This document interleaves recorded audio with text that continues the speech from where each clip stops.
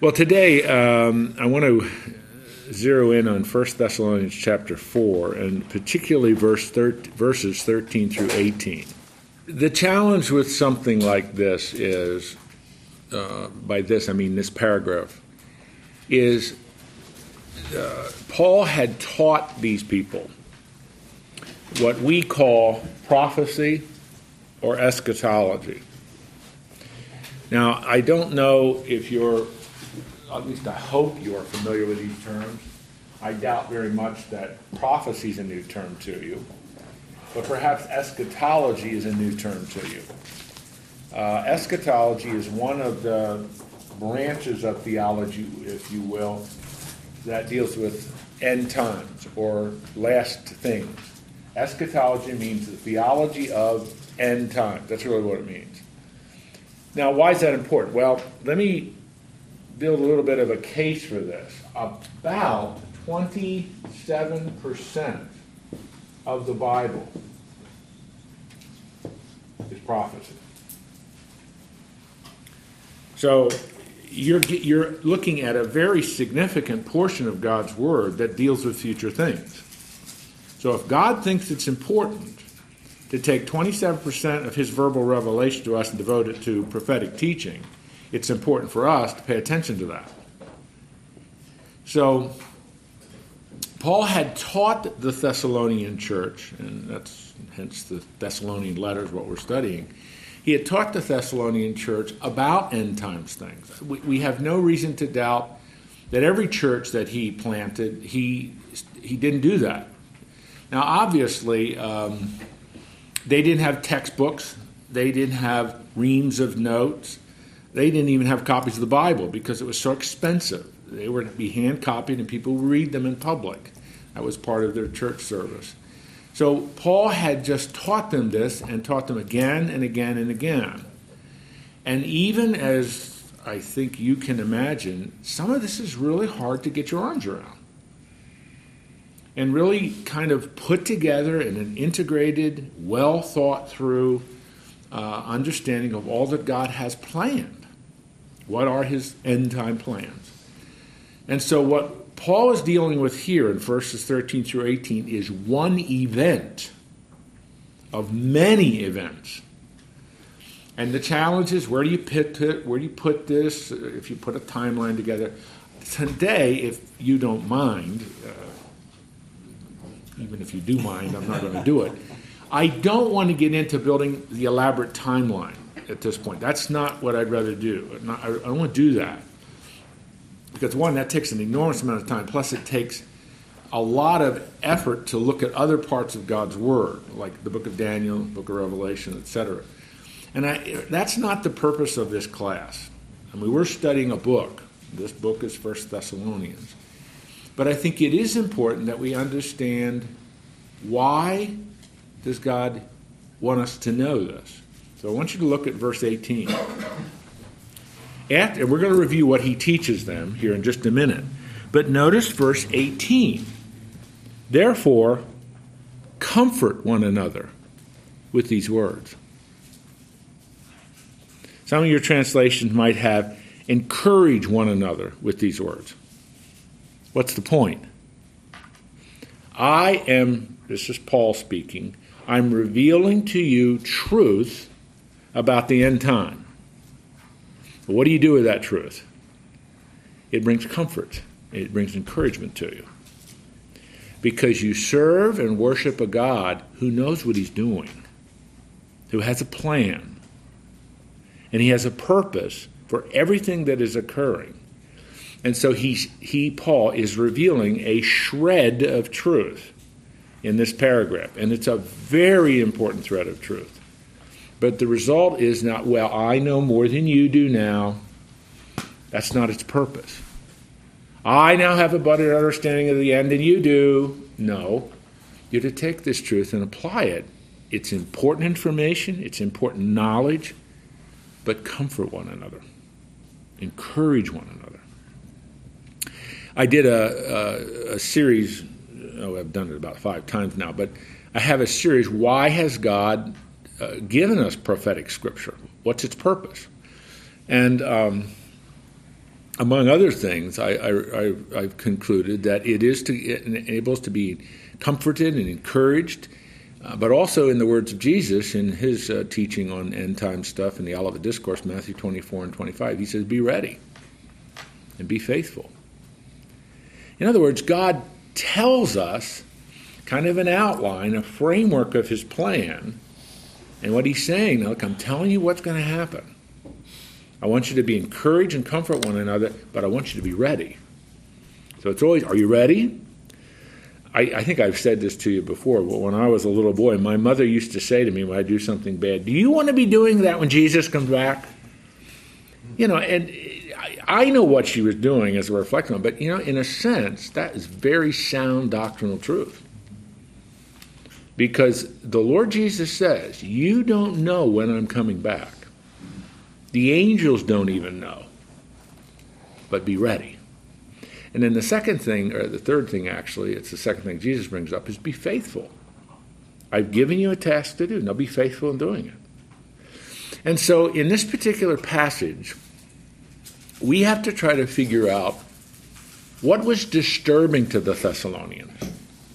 What are they upset about that the word that Paul uses are to bring comfort to them? It must have been something like this. Paul, you taught us about end times things, about prophecy and so on. But what about my mother who had put her faith in you and she died last week? What's going to happen to her? What about my uncle who 3 months ago, he had put his faith in you and he died? What about him? And so they were concerned about the resurrection, the timing of the resurrection, and how everything fits together into that. So Paul writes, apparently in response to concerns that they had and that he heard perhaps from Timothy. We had talked, if you remember, way back when we started studying Thessalonians. Timothy had been the man, his disciple, had gone back and forth between Thessalonica and Corinth, where Paul is. So however he heard about this is what he says. Brothers and sisters, we do not want you to be uninformed about those who sleep, so that you do not grieve like the rest who have no hope. Now, sleep. You all know what sleep is, something we love to do, especially when you get my age and it gets to be about 9:30, 10 o'clock. Those eyelids are getting pretty heavy. It's not talking about the sleep each night. It's a metaphor. And throughout the New Testament, sleep is used as a metaphor for death. The believer, the person who's put his or her faith in Christ, when they die, they're asleep, metaphorically speaking, figuratively speaking. And now he explains what he means by that. Are you with me so far? Metaphor, sleep, the sleep of death. So that you do not grieve like the rest who have no hope. All right, what's the situation? You have a group of believers. They're concerned about relatives, friends, close people in their lives who have died. And Paul says, you're concerned about those who sleep, quote unquote. But your grief is not like those who have no hope. What does he mean by that? What is hope? Now, this is not a new question. We've talked about that before. What is hope? We obviously didn't hear that question. So what is the object of our hope? To know our Lord and Savior, Jesus Christ. Okay, it's focused on a person. And? Eternal life. And? Heaven, in this case. Heaven. Faith. And? Okay, that's all you're saying. Faith. There's something, yes, but there's something out, there's something that's missing. And it's not your fault, but we have to infer this. I want you to think with me about something Jesus said in John chapter 14, verses 1 through 3. This is, I don't know what that is, but I want it to look like a bullet, so this is a parenthesis. So the first point of background to this is John chapter 14, verses 1 through 4. This is the opening of what we call the Upper Room Discourse, but it's the last block of teaching before Jesus went to the cross. He's got the 12 in the upper room, and he's been telling them for about 15 months, I'm going back to the Father, and I'm going to send the Spirit. And obviously this was disconcerting for these guys, and so he says to them, let not your heart be troubled. You believe in God, believe also in me. In my Father's house are many dwelling places. If it were not so, I would have told you, for I go to prepare a place for you. Now, verse 3 is the key verse. And if I go and prepare a place for you, I will come again and receive you to myself, that where I am, there you may be also. So the background to what Paul is teaching in 1 Thessalonians chapter 4 is the content of their hope. Jesus is coming back for me. Now you have to put this in in John 14, the context of these guys. They've been with Jesus for 3 years. He is now the center of everything they're doing. They've given up their businesses. Some were fishermen, some were tax collectors, all those things. And they've been followers of Jesus. And he's preparing them to go out and change the world. But now he's telling them, I'm going away. I'm leaving you guys. And he leaves them with one promise, but I'm coming back for you. Amen. It's a promise. It's not a general, I'm coming back, but note it in verses 1 through 3 of John 14, I'm coming back for you. I'm going to the Father, I'm preparing a place for you, and I'm going to come back for you. So the background for the word hope in 1 Thessalonians chapter 4, verse 13, is the content of the promise that Jesus is coming back for us. That is a very profound and central truth of biblical Christianity. What verse is that? I was reading from John 14, but in 1 Thessalonians, we're in 1 Thessalonians chapter 4, verse 13. The last part of that verse is those who have no hope. Now, are you with me so far? I'm trying to build. I have a distraction. Well, I don't want that to occur. Let's get that distraction removed. Straighten out so I can focus on this. Please. The Bible existed at the time that at this time? At the time of Paul's writing to the letter of the Thessalonians? Is that what you mean? Yeah, you said the Bible existed, but they were very expensive. Not everybody had them. And I'm just kind of, I feel like a newcomer. I don't know when the Bible was written. I thought it was written years after. And probably everybody else knows the answer to this question, but... Well, by the time, let's say when Paul is writing the Thessalonian letters, okay, first of all, you'd have the entire Old Testament, right? All those books of the Old Testament. And that was the work of Daniel? Well, that's one of the many books of the Old Testament. Didn't he redo the books in captivity? Mm-mm. No. Because I thought they put it down. I thought when they were in Babylonia, then that's when they transcribed everything. No. This is. Because before that, it was all just word of mouth. No. Those books, the books of the Old Testament, were written down, and they were.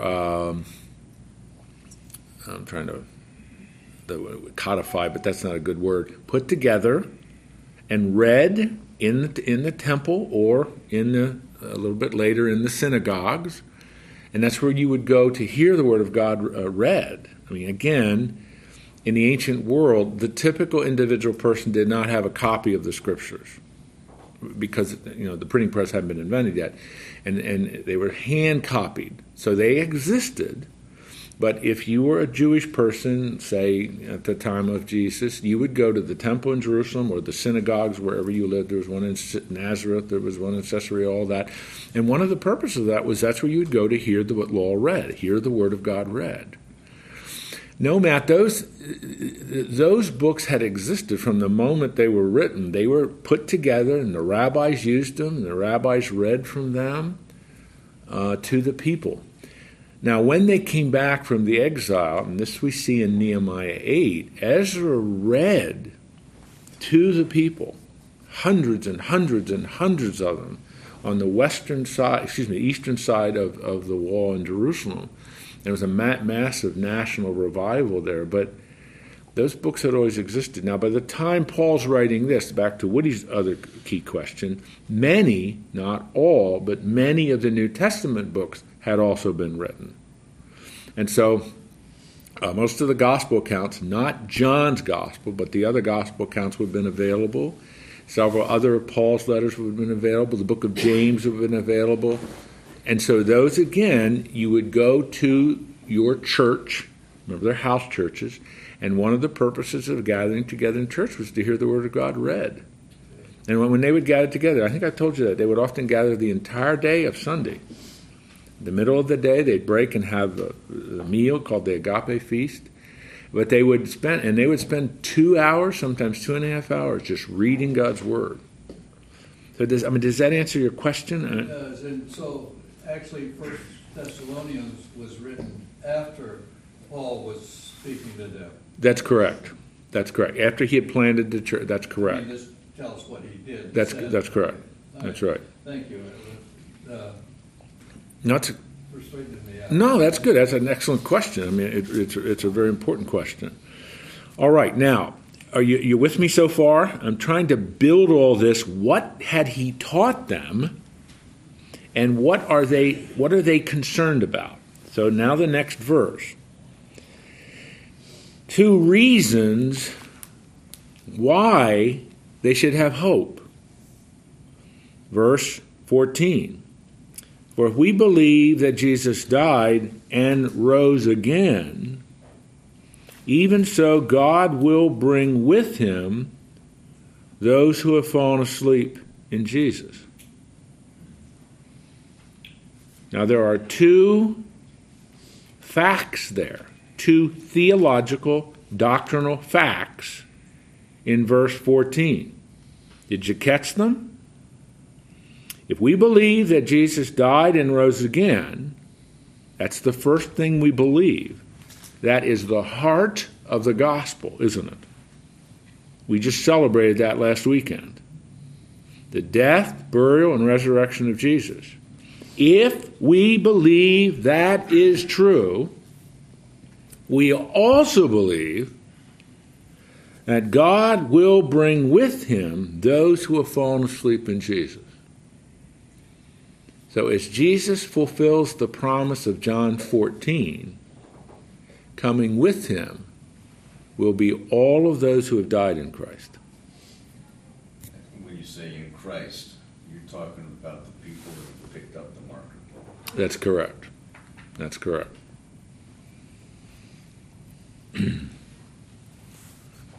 All right? Oh, Jim, I was going to say, this last 2 weeks in my neighborhood, some of you might have heard about it on the news, but a family that lives 2 houses down from us lost their son that died in his sleep at 17. And it's been a tough situation. And we've had them over. We've been there for 18 years. Not always the kids, they're about the same age as my son, but they weren't interested in spiritual things. They know we are. And then this happened. It's just... It's one of the number 1 causes of divorce. I mean, if your child dies, yeah, you've got to have faith. Yeah. There's nothing else. There's nothing else. We sell God short.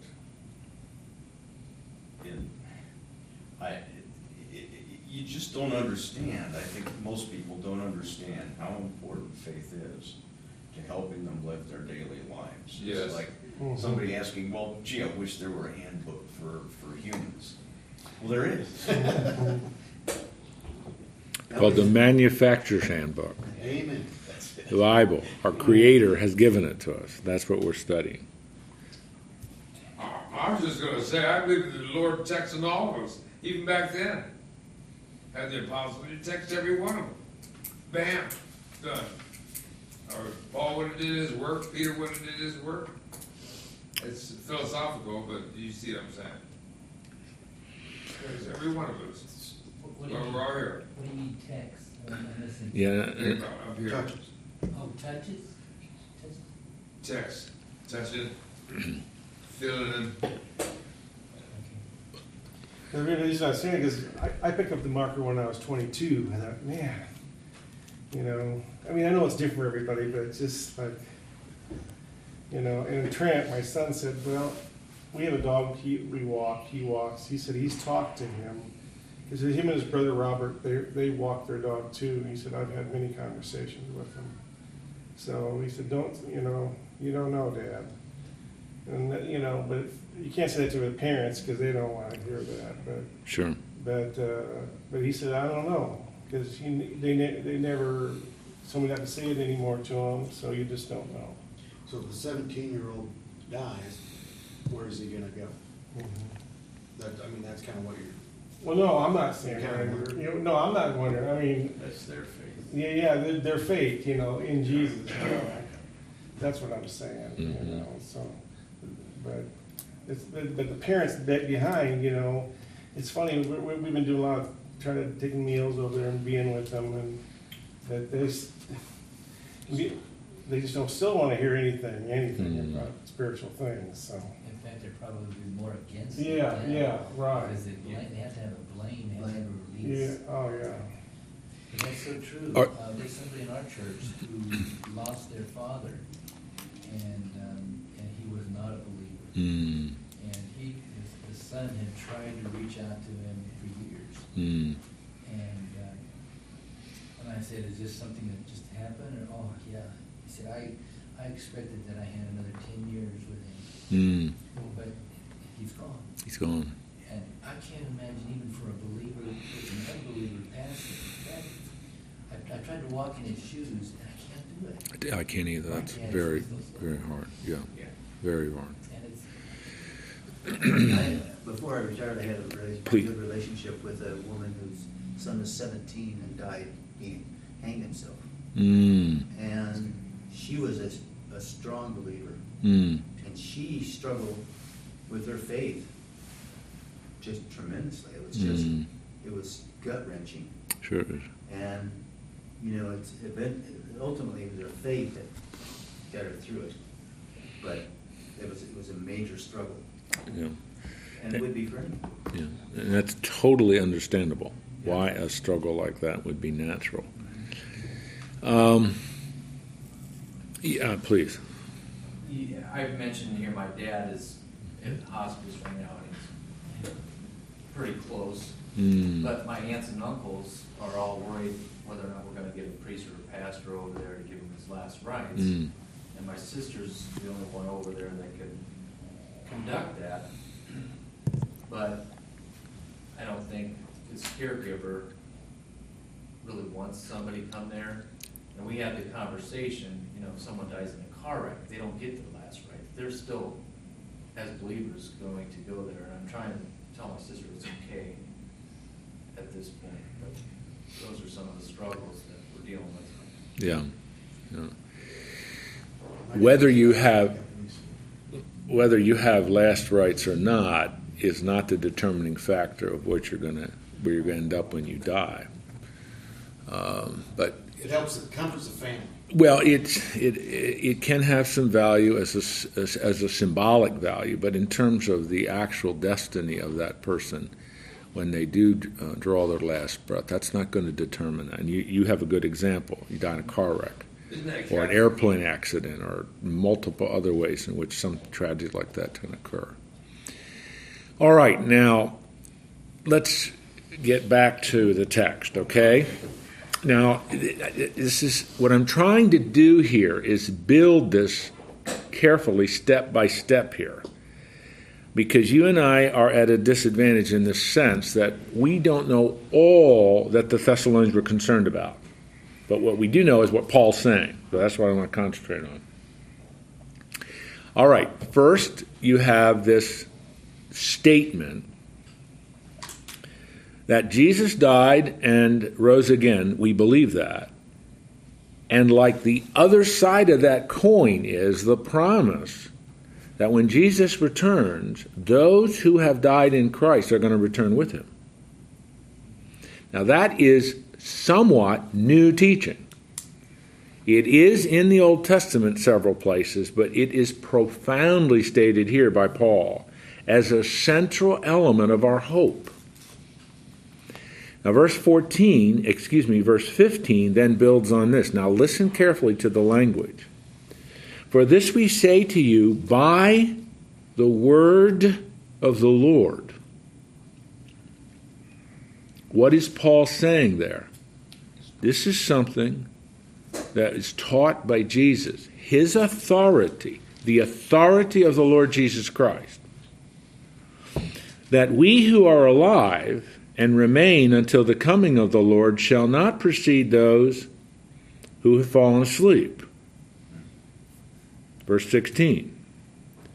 For the Lord himself will descend from heaven with a shout, with the voice of the archangel, and with the trumpet of God. Notice the conjunction. And the dead in Christ shall rise first. Amen. So let's. No one would ever use the word artist and my name in the same sentence. I thought I had it. It just wouldn't occur. But let's just pretend here that, okay, this is planet Earth. Okay, this is the Earth.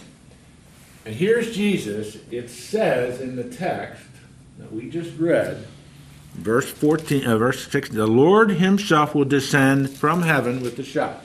So, and you're going to see in the next verse, in the air. So here's Jesus. And we just learned with the saints who have died. Okay? Now, what does that mean with the saints who have died? They're with Jesus. We read in verse 14, will bring with him those who have fallen asleep in Jesus. Now, this is a technical question. It's a theological question, but it's an important question. The saints who have died are coming back with Jesus. What does that mean? The saints who have died are coming back with Jesus. The prophets? No? I don't want individual people. I mean, what does that mean? All who have died, believers. Okay, here's Joe. Joe's body. We know that's Joe. Is that all that makes Joe Joe? You understand my question? He's got personality. He also has a soul, right? Now, you must understand this or you don't get the point that Paul's making. When you die, what happens to your soul? Goes to be with Jesus. Paul says in 2 Corinthians 5:18, to be absent from the body is to be present from the Lord. Where's your body go? Into the grave. Or any of the other scenarios that could occur. But so there's that separation. So when Jesus comes in the air with the saints who have died, what do you have? You have their souls. Am I confusing you or are you with me? So we don't have a resurrected body? No, that's what he's getting at.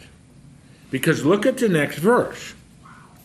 Then we who are alive, Lord will descend, and we who are alive, at the end of verse 16, and the dead in Christ shall rise first. So these are the saints who have died, their souls. What's rising to be with Jesus? Bodies. Their bodies. So in the air, the body and soul of believers are reunited. This is called the resurrection.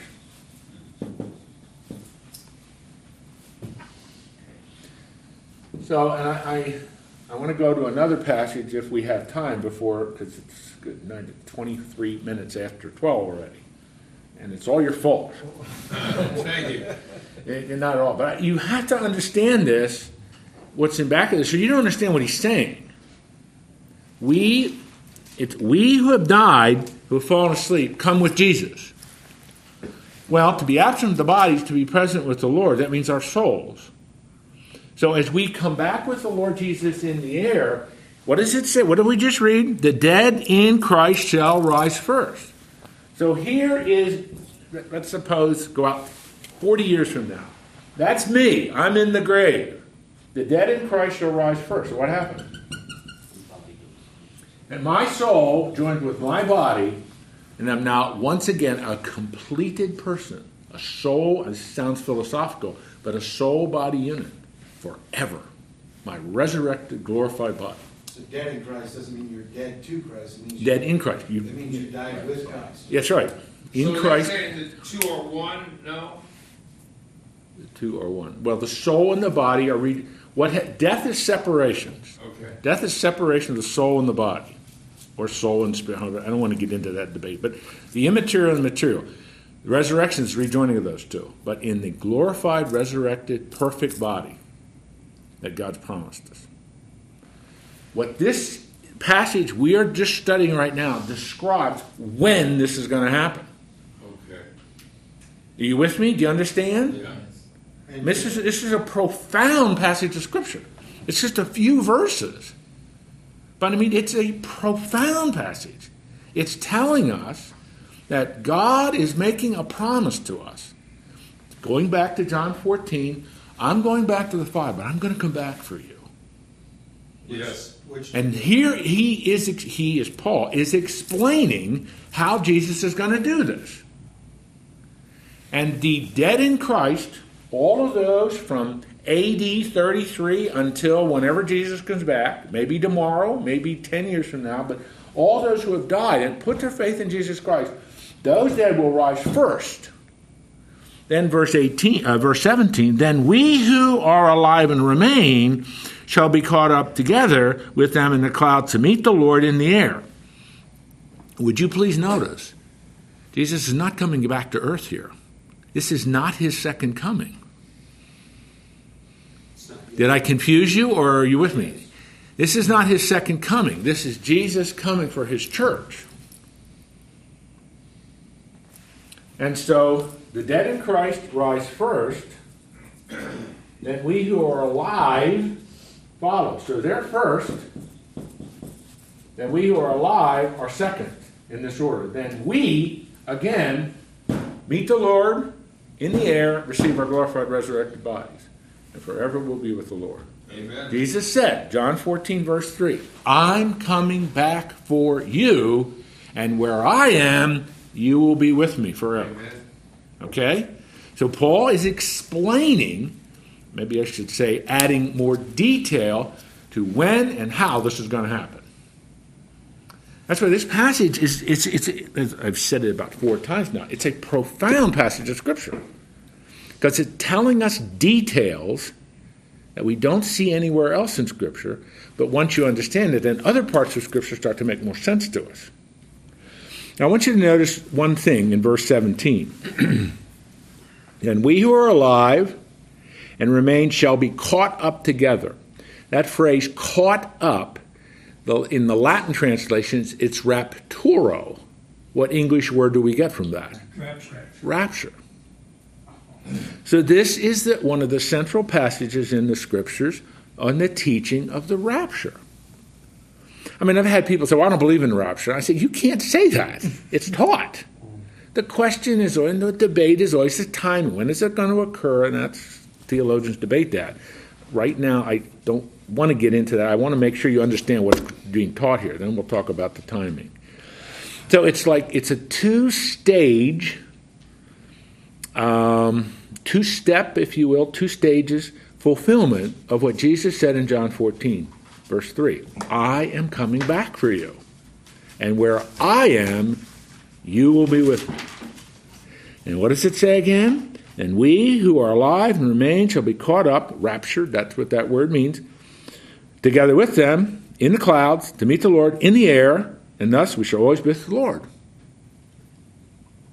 So this event, and I hope I don't confuse you here, but I need to say it this way. This event that is described in this paragraph is not the same as the second coming of Christ in Revelation 19, excuse me. They're two separate events. Now, how you put those together is a debate that theologians have, and we'll briefly talk about that in a minute. But the focus of this passage that we are just about done reading, and I want to go back and tie a bunch of loose ends together, is a fantastic promise that Jesus is coming back for us. And he's going to call those who have died in Christ first, and then we who are alive will be caught up to be with them forever, to be with the Lord. Now, not to confuse you, but it is very important to do this. If you have your Bible, I want you to turn over to 1 Corinthians chapter 15, verse 51, 52, and 53.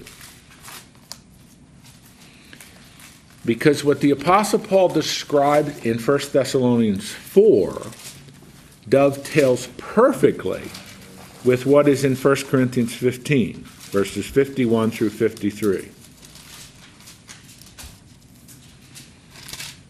This is in-depth Bible study this morning, men, so that's what we're doing. What's that verse again, please? Verse 51 through 53 of 1 Corinthians 15. By the way, chapter 15 of 1 Corinthians is the longest passage in the Bible on the resurrection. But I tell you a mystery. We shall not all sleep, but we shall all be changed in a moment, in the twinkling of an eye, at the last trumpet. The trumpet will sound, the dead will be raised imperishable, and we shall be changed. For this perishable must put on the imperishable, this mortal must put on immortality. Now that's doctrinal language. Do you understand what he's saying? Is there a word in verse 52 that allows you to connect to 1 Thessalonians chapter 4, verse 13 through 18? Trumpet. Remember, there are three things you will hear. A shout, the voice of the archangel, and a trumpet. It's the last thing. So Paul is saying the same thing here. What he's describing in 1 Corinthians 15 is the resurrection body. So when do we get our glorified resurrected bodies? 1 Thessalonians chapter 4, verses 13 through 18 explain to us when it occurs. In a moment, in the twinkling of an eye. I have an ophthalmologist friend who tells me a twinkling of an eye is a jiffy. You know what it is? That's helpful, but a jiffy is 1/100th of a second. Literally a jiffy. Huh? A jiffy? A jiffy is a real measure of time. 1/100th of a second. So when our wife asks us to do something, well, you don't say, I'll do it in a jiffy. Pretty fast. If you're saying that, you're using a little bit of hyperbole there. But this is Bible study. What I'm wanting you to put together is the promise of John 14, verse 3, with the fulfillment in 1 Thessalonians 4, 13 through 18, with the explanation of 1 Corinthians 15, telling us what happens. And kind of the point that Woody made is none of this was all written at the same time. We can tie That's it together correct. now. That's correct. Because God had the eternal perspective. That's right. Wanted to give you a little bit That's here. right. The Holy Spirit inspired all this. And that's what Bible study is. It's tying all this material of God's Word together into a coherent whole. So, we're not done with this by any stretch, but Can you put to rest the speculation that mankind has put on the second coming, quote, as defined by you, and also then the second coming to earth. And when that would occur? That's after the 40 years. Well, no. Would it be all right if I don't get into that detail? I mean, this is a bunny trail that is massive, Fred. Yeah, I just wanted to But go to that one there- point there- that Christ answered, Jen. So when I'm, The when two events here that we are discussing is the rapture right. and the second coming.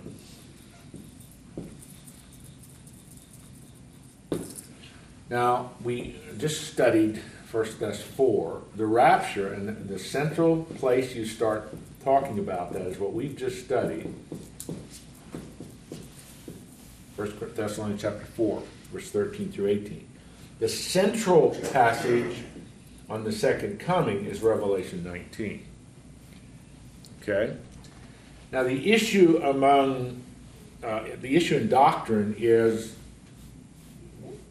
when does this occur in relationship to this? There's no doubt that the rapture occurs before the second coming. There's no doubt about that. It's just how much before. And that's a debate right now, because you got to construct a timeline. You have to look at Daniel. I mean, I don't want to particularly do that right now. But you notice that we read that already. In the air, in the clouds. Okay? We read it. Whereas here, it's very clear. Jesus is, and it's very, when you go to Revelation 19, Jesus returns to the Mount of Olives. He goes into the temple in Jerusalem, marches north to Jezreel Valley, defeats Antichrist, and sets up his kingdom. They're not the same event. The purpose of the rapture is that those who have put their faith in Jesus Christ receive their glorified resurrected bodies.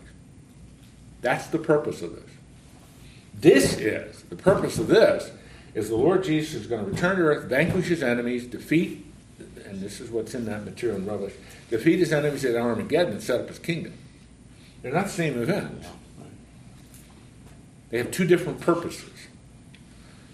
But for now, as Forrest Gump said, that's all I have to say about that. This For is now. new information I just- for some of us. Sure it is. I had no idea that the Bible, or that the body would join the soul at some point. And I think there's a big misunderstanding about the second coming of Christ. From what I hear, a lot of people think that's going to be the rapture, you know. But there's, this, like I said, it's new information for me. Good.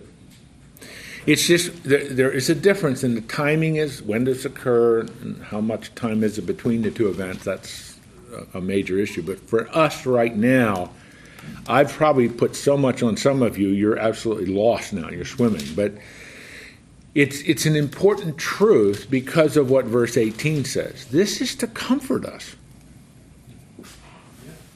God's going to keep his promise.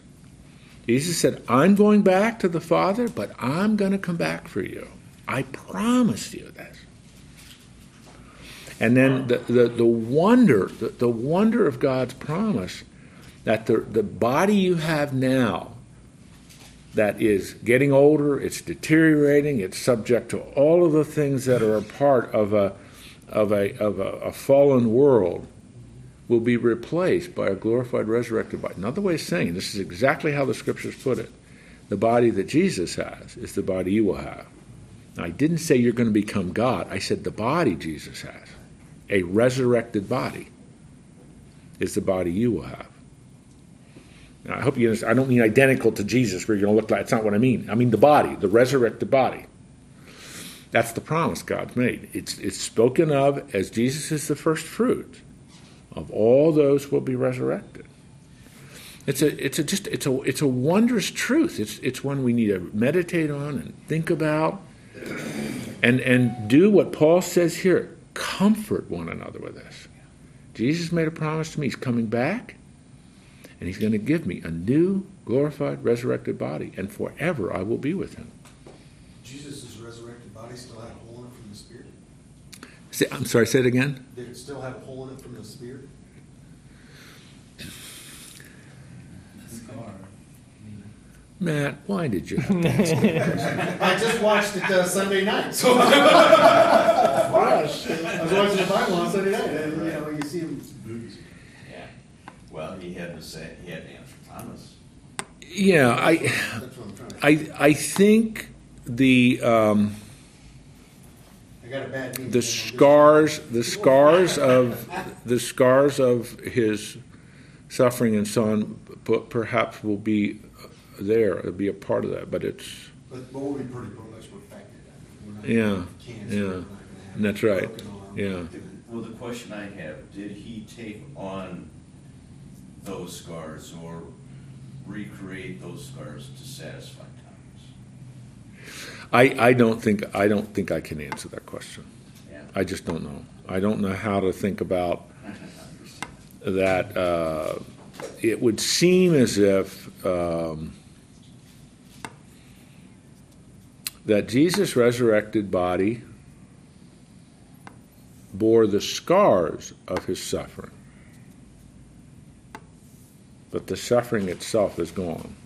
The debilitating nature of the suffering is gone. It's a very interesting problem. People say on this particular date in the future, and we've seen it recently, Christ is coming back. And Christ answers that question very, very clearly when he's asked. Don't set dates.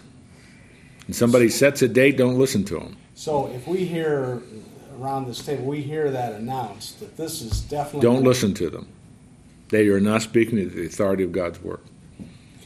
Somebody sets a date, don't listen to them. False prophet. I would say that's a false prophet. I mean that. Don't listen to them. That same, Somebody sets a date. Remember what Jesus says in Matthew 24. No one knows the hour or the day of my return. So what Jesus says there should settle it. When somebody comes along and says, in 1844, a man by the name of William Miller said, October the 29th, 1844, Jesus is coming back. October the 29th, 1844 occurred, and Jesus did not come back. Made a mistake. My calculations are off by 1 year. It's October the 29th, 1845. So they waited another 365 days, and guess what? He did not come back that day.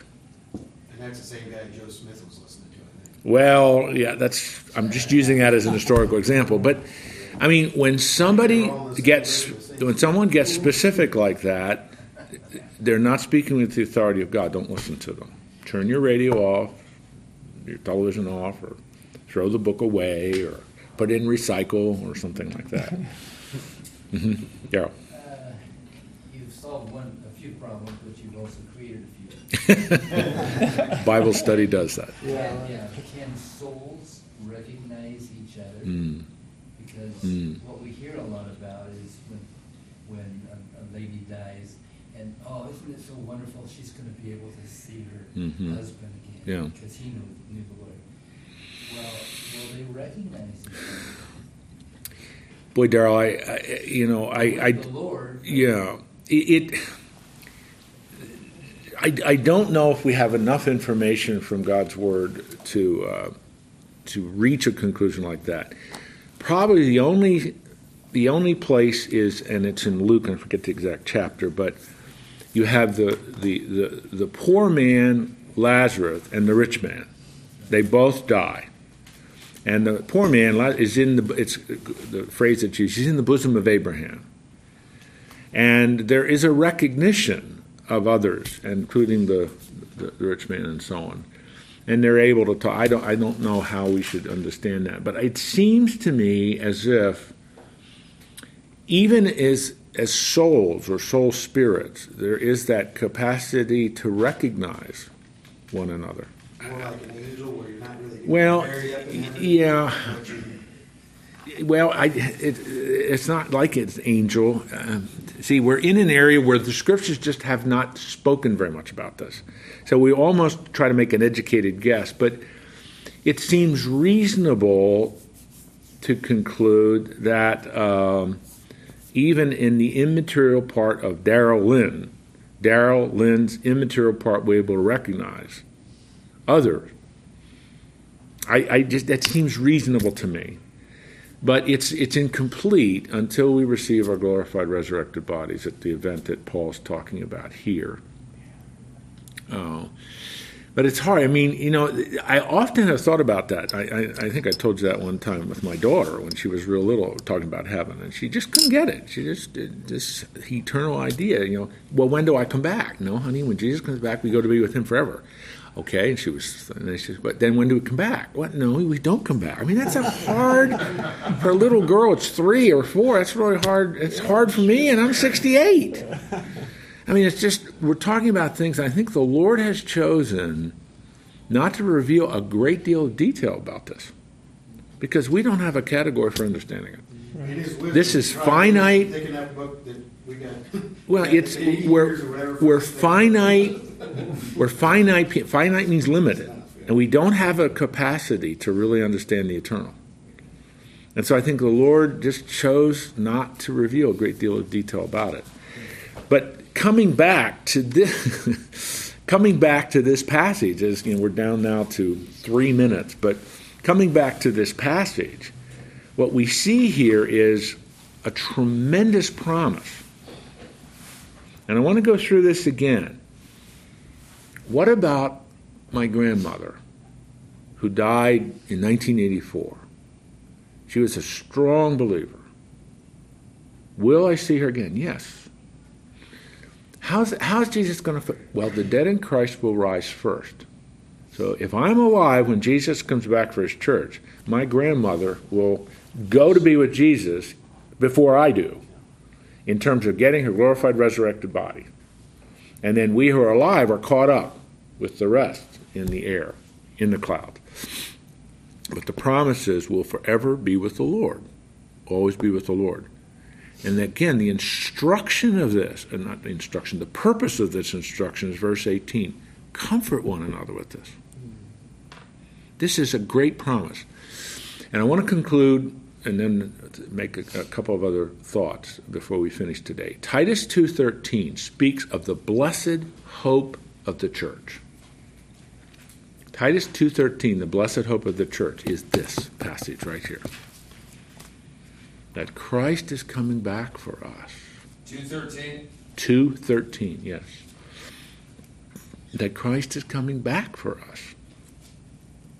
And he's going to fulfill that promise that where he is, we're going to be with him forever. Amen.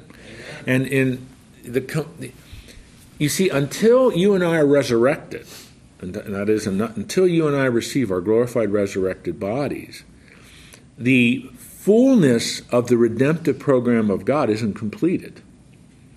The fullness of the God's redemptive program is you and I receiving our glorified resurrected bodies. And some of us will never die. They'll just get raptured. That's right. If you're alive when the event, the Lord appears, and the shout, the voice of the archangel, the trumpet, if you are alive when that occurs, you will be caught up to be with the Lord in the air. You will not die. You will immediately be translated, as it's sometimes said, immediately receive your glorified resurrected body. All right. So, why is this in the Bible? Well, a couple things. It fulfills the promise of John 14:3. It also tells us when the material in 1 Corinthians 15:51 through 53. When does that occur? Where the perishable puts on imperishable. As we say, those curious words, but very important words. It occurs at this event, the rapture. And, somebody said, well, I don't believe in the rapture. Your answer is you can't say that. It's taught. The issue is, when does it occur? That's where the controversy is. But you can't say I don't believe in the rapture, because that's what's being taught here. And it's a wondrous truth. It's also a comfort for those who are enduring tremendous suffering. For those who have experienced, as Tom's family in his neighborhood, experienced a tremendous loss of someone like that, a 17-year-old. If he's a believer, that promise is that he will receive that promised glorified, resurrected body from the Lord Jesus when he returns for us. And it's a comfort beyond words. And it is, I think it's proper for us, because that's the context in which it's proper for us to be encouraged by that. If your wife or your husband, your wife precedes you in death, or your child, will you see that? Yes. That's a promise. You can hold on to that because of what what Paul says here. And it's an important promise for us to latch onto. It's an important promise for people who are going through suffering or hardship. Things are not always going to be this way. There's coming a day, the shout, the voice of the archangel, the trumpet of God, when 1 Corinthians 15:51 through 53 will be fulfilled in your life. All right? Any final thoughts or questions? I have one thing. Absolutely. A few years ago, I lost a daughter. She was in her 30s. And as far as I know, she was not a believer. And when she passed away, I found out from some other people that she was, they were quoting some verses to her in the Bible. And even though I don't have any certainty that she became a believer, I choose to believe that possibility exists. Of course. Absolutely. Maybe just before she took her Absolutely. last breath. Absolutely. That she became a believer. So Absolutely. That's given me some comfort. Absolutely. I just wanted to share that. Well, and that, Woody, that's a very valid sentiment and hope to have. You do not know, as long as a person is drawing breath, there's the hope that they'll put their faith. Didn't I tell you about my friend that he just refused to trust Christ until the last hours of his life. Chuck embraced. By herself, but Yeah. But you don't know those. All you gotta do is pick it up. Yeah, I mean, you don't know what God does in those last moments of a person's life. Okay, now, I've got to quit here, but we went through some heavy stuff today. I mean, this is heavy doctrinal stuff. But as you saw, I hope, from verse 18, there's a very, very real practical element to this. Isn't it? Comfort one another. It's hope. And hope is what people cannot live without hope. This is one of the most important dimensions of a content of hope that we have as believers. Jesus said he's going to come back for me. 1 Thessalonians 4 tells you, when are you going to do it? It's kind of an exciting thing to think about. I don't think I've ever, in the last 7 years, have got it the way you just described it today, so I think these guys are lucky because this is the simplest way that I think you've ever explained it to me. Good. And Brian always has all those other questions, Yeah. So I don't know if I just got lost in it, but I think that this explained the rapture better than it ever has to me. Well, praise the Lord. It's a grand truth. It's a grand truth for us to hold on to. I've got to pray because I've got to go and you got to go, and I hate to end it with but it's hurried. We've got to do it. Father, we're thankful for this passage of Scripture that your Holy Spirit inspired Paul to write, and with the authority, as he said, I speak with the authority of the Lord on this. He is declaring revealed truth, and it's extremely important for us. It's how Jesus is going to fulfill that promise. I'm going to come back for you. It's what he promised in John 14:3. And Lord, it's kind of profound for us to think through something like this, but yet it's real, it's true, and the result is it's to cause us to be comforted, to be encouraged, that, Lord, the destiny we have as your children by faith in Jesus Christ is a magnificent destiny. We're going to be with you forever in our glorified, resurrected bodies. And the pains in our joints, the things that are part of just getting older in a body that begins to deteriorate, all of that is going to be gone as we spend eternity with you in that promise that you've made to us. Lord, this is one of the major contents of our hope, the blessed hope of the church, that Jesus is coming back for us. We trust you with that. That's a promise we're going to hold on to. and help us to find encouragement and comfort in it and through it, and even to perhaps use it in other people's lives who need a source of comfort, need encouragement. To put their faith in Jesus means they are at the center of what he's doing. He's coming back for us, and that's a grand promise. We hold on to that, and we look forward to your fulfilling that promise in each one of our lives. As we go through the rest of our day now, dear Lord, help us to represent you well. Help us to be good stewards of all you ask us to do. We do this and ask this in the strong name of Jesus Christ. Amen. See you next week.